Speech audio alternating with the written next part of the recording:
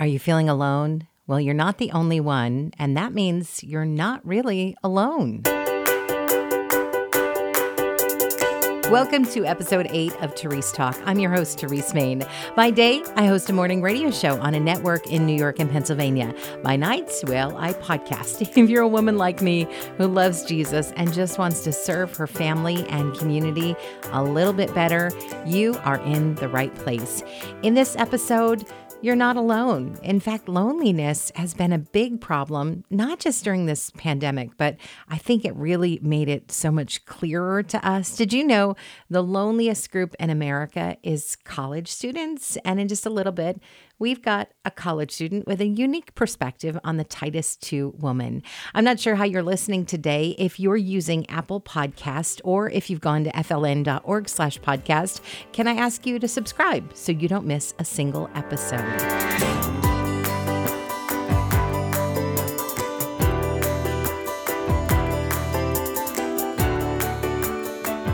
In Titus 2, it talks about a woman who is holy, who's focused on the truth, and who teaches younger women how to live. It specifically speaks of how to love their husbands and their children.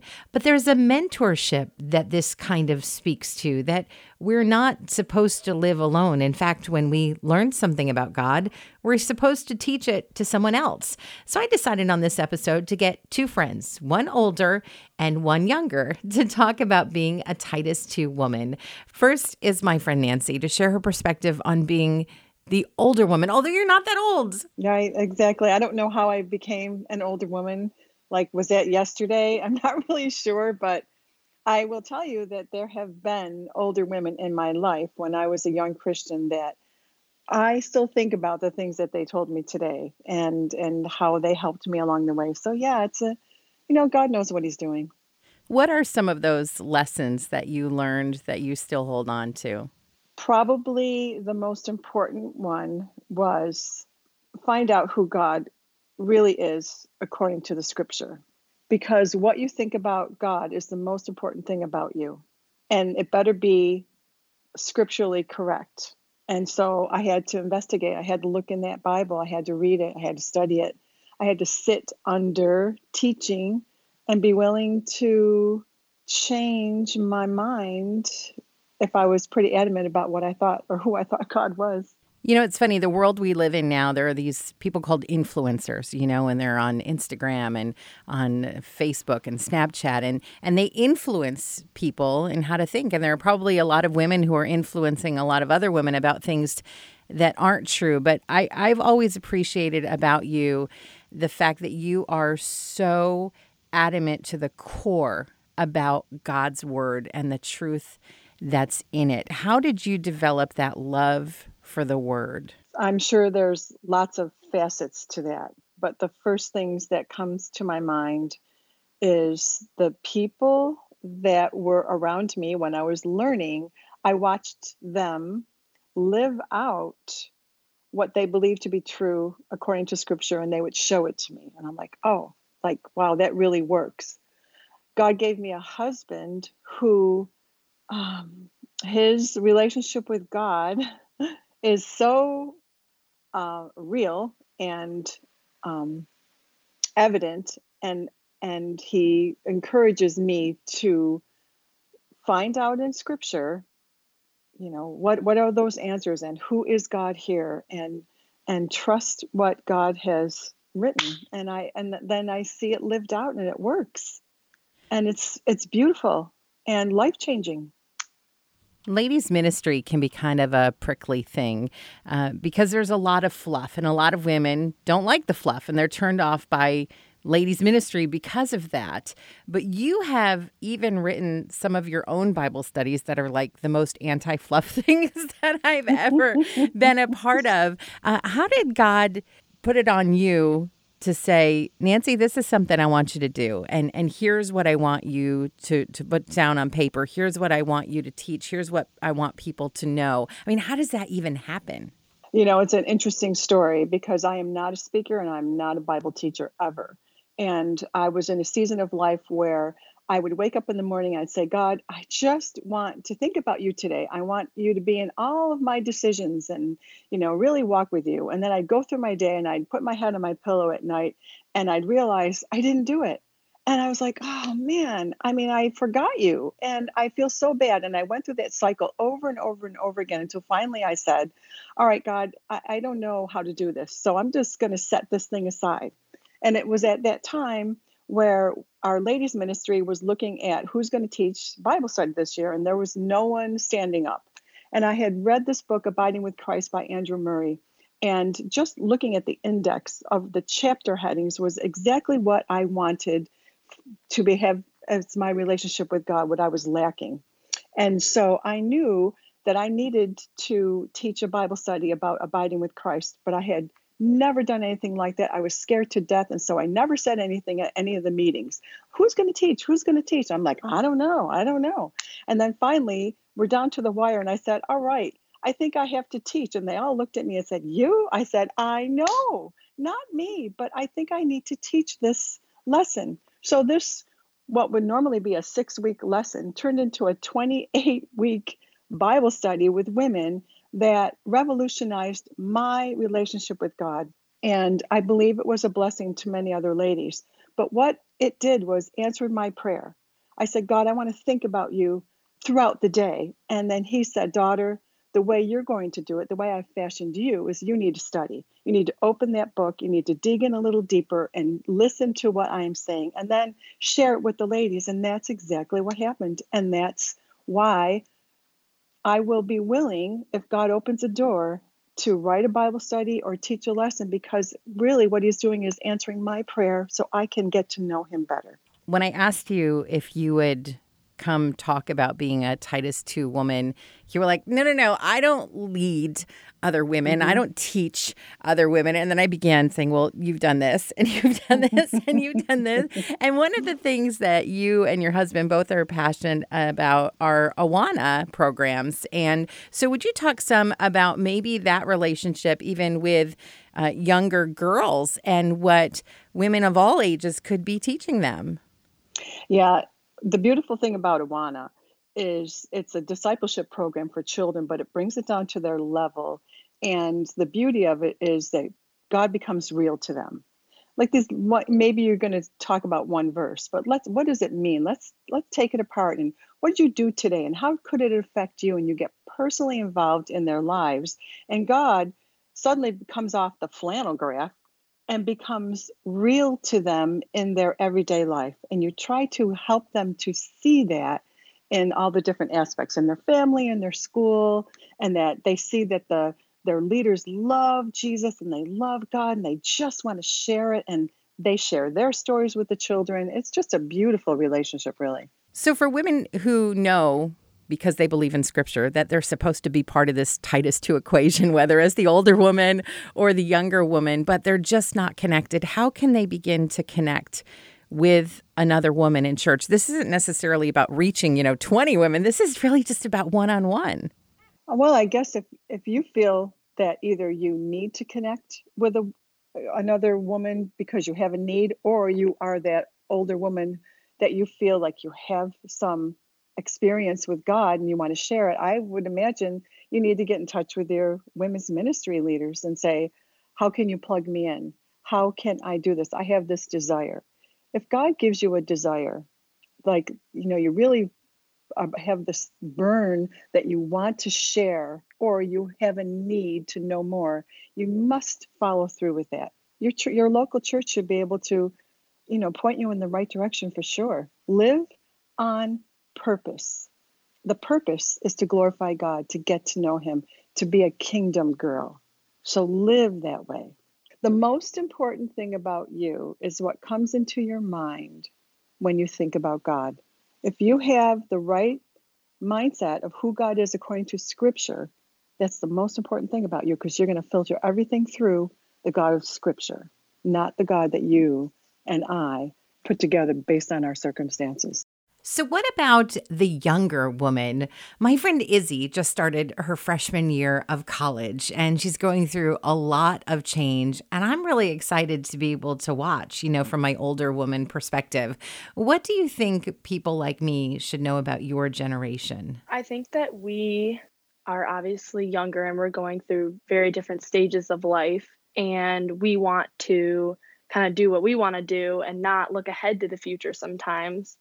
And it's hard because people your age want to like help us and give us advice. And we're like, we kind of want to do it our way. And we're immature in that way sometimes. So how can we help you? How can we help you to make mistakes without, hurting anything that's really important? Well, like I personally love getting advice from older people because they have the future that like I would like. And I'm a person that constantly is looking for the future. So for me, if you gave me advice right now, I would take it as like in a snap of a finger and be so excited. And I'd be like, wow, like Mrs. Main gave me advice. I love that. I'm not sure why the rest of my generation doesn't like that. So, biblically speaking, we're supposed to be training up those that are younger than us. So, I want to look at both sides of this. First of all, what would you like to be learning from older women? And then I want to hear maybe what you would like to be teaching women who are younger than you. Every time I'm ever with anyone older than me, I'm constantly learning new things from them. But like I said before, the future that like I want is kind of what my older friends have. Like they have a family or a husband, they have kids, they have a job. And those are things that I'm striving for right now. And I think that they can give me advice on how to do those things correctly. And then for the younger generation of me, I just always want them to feel, because when I was younger and older people were like kind to me, I always felt so stinking special when they would just love on me and encourage me. So I always want to make sure that I'm doing that to them because that's what I got when I was their age too. So help me understand Snapchat and TikTok. So Snapchat is an app that has like overcome like iMessage and just like texting. It's now become like the way that we communicate. Pretty much you snap a picture of yourself and you type a little something and you send it to someone. I think it's made us we talk less and we snap our faces more or like what we're doing more. And then TikTok is an app that has blown up our everything and everyone's obsessed with it. And pretty much it's just these random videos that people make with like, sometimes it's funny content, sometimes it's dancing videos. It's literally whatever like the creator wants to put out.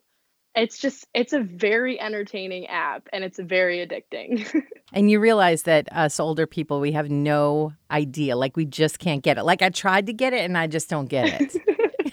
Yeah, I don't know. I think honestly, everything that happened with COVID and quarantine, it drew even more people in because we were so bored. So then we were just like, all right, let's sit and scroll through TikTok all day long. Since you brought up quarantine, what has God been teaching you through this COVID pandemic? So something that I learned since we couldn't go to church and have like no interaction with our other brothers and sisters in Christ, I learned that like I had to make my relationship with God more personal. I couldn't just rely, while I think it's important to fellowship and like rely on, the preacher's message and things like that, you also need to make like your relationship with God your own. So I would spend more time in my Bible because I wasn't getting my God time at church. So I would spend more time in my Bible, more time in worship, more time in prayer. And it was just something I had to figure out for myself. And mind you, I was not perfect at all. I definitely had days where I messed up and weeks where I messed up, but it was interesting to be able to find my own relationship with God. I think that's something that a lot of older people discovered too. So maybe in that way, we're not so different, right? Yeah. So you don't really have a concrete plan for what comes next in your life. You're going into school kind of undecided and you're sort of waiting for God to tell you what to do next. What is the best thing that someone who is outside of your age group can do? Because it's been hard for me just knowing you not going, you should this or you should that, because I would have my own opinion about what you should do. But clearly that's not for me to make the call on. You have to make that call. So how can we help someone who maybe isn't sure about what comes next? I have just loved the people that respond back to me and say, it's okay, you don't have to know right now. And I've actually had some people say, you got to figure it out soon, or you shouldn't do this, you shouldn't do that. And I have like hated that. I think in the beginning, I was having to pick between listening to my dad and my pastors and my friends and my older friends, younger friends. Everyone was just telling me what to do. Here's what you should do. And I was so overwhelmed. And then I learned that no one else's opinion really matters, and it's only God's opinion. And I just relied on him.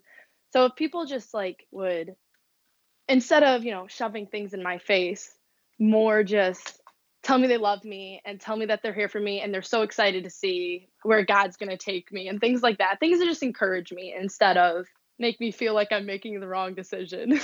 So if someone who is in an older generation wanted to start a friendship with someone your age, what's a good question that we can ask? Can we walk up to you in the church lobby, or we hit you up on Snapchat? Like, what is it? Oh my goodness. What's a good question? Because, you hate to say like, hey, how are you? But maybe how can I pray for you? I mean, what are some things that you would say, yeah, if somebody came to me with that, I would respond? I really don't know, because I feel like I'm a person who reaches out myself.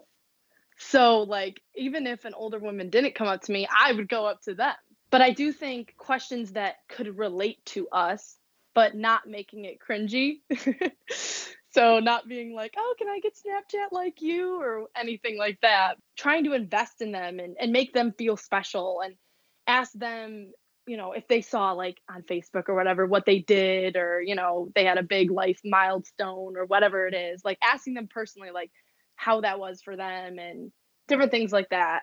I actually have this one friend, an older friend, who always asks me these like deep questions, and they're always like, tell me how this made you feel, or show me where God like moved when you went through this or did this. And it always like makes me think. And I actually like enjoy talking to that person, because it's more than just a, hey, how you doing? I'm good. How are you? End of conversation kind of conversation, It makes me feel like someone actually wants to talk to me.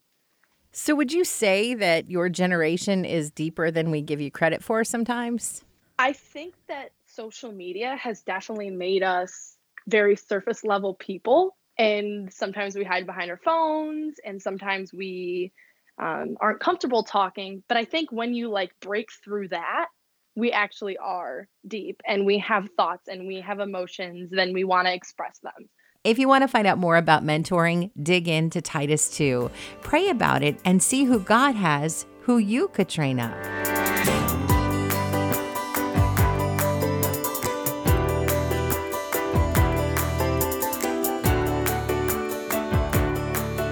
A little bit about how college students are at the top of the most lonely people list in America. Second is divorced people, and then third is single moms. And maybe just me saying one of those categories made somebody pop into your head.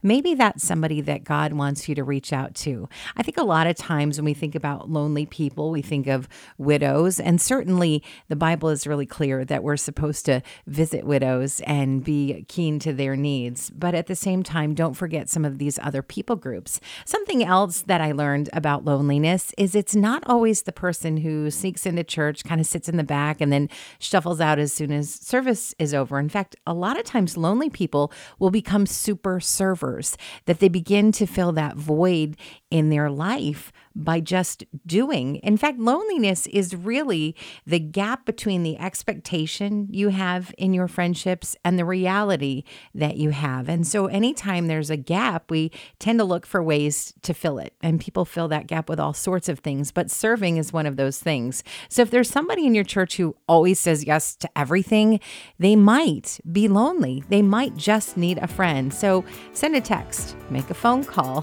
do something to reach out to them and let them know that you care.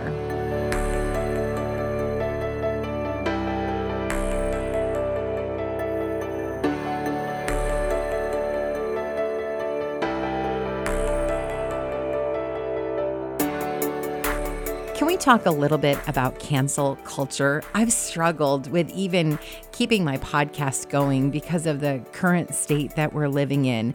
It feels like with all the disagreement about COVID and mask wearing and our government and politics and voting, that everyone is on high alert. Everyone is so easily offended. Everything online is just promoting discourse between everyone else. And then cancel culture comes along.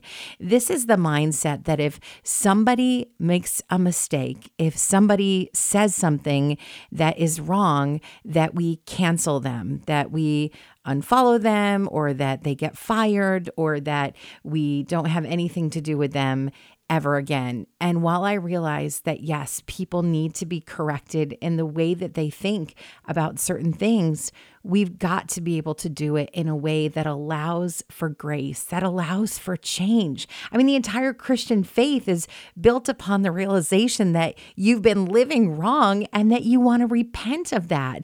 So how can we perpetuate a society that says, sorry, no grace for you, no redemption with you, I'm done with you? And as a person who speaks for a living, it's frightening because the chances of me saying something dumb or wrong on a daily basis, yeah, pretty high. It's kind of made me hyper aware of everything I say and everything that I do. And especially when it comes to this podcast, wow, I just didn't even want to do it for a long time. And so I'm going to ask that if you're listening to please have grace. If there's something that I say that you disagree with, let's have a conversation about it. But please don't cancel one another. We have to put a grace culture before a cancel culture. And yes, if people are out of line, we need to call them out on it. But scripture is so clear that we're to go to that person one-on-one, talk to them about where they've fallen short, and allow them the opportunity to repent and do better, to do more like Jesus.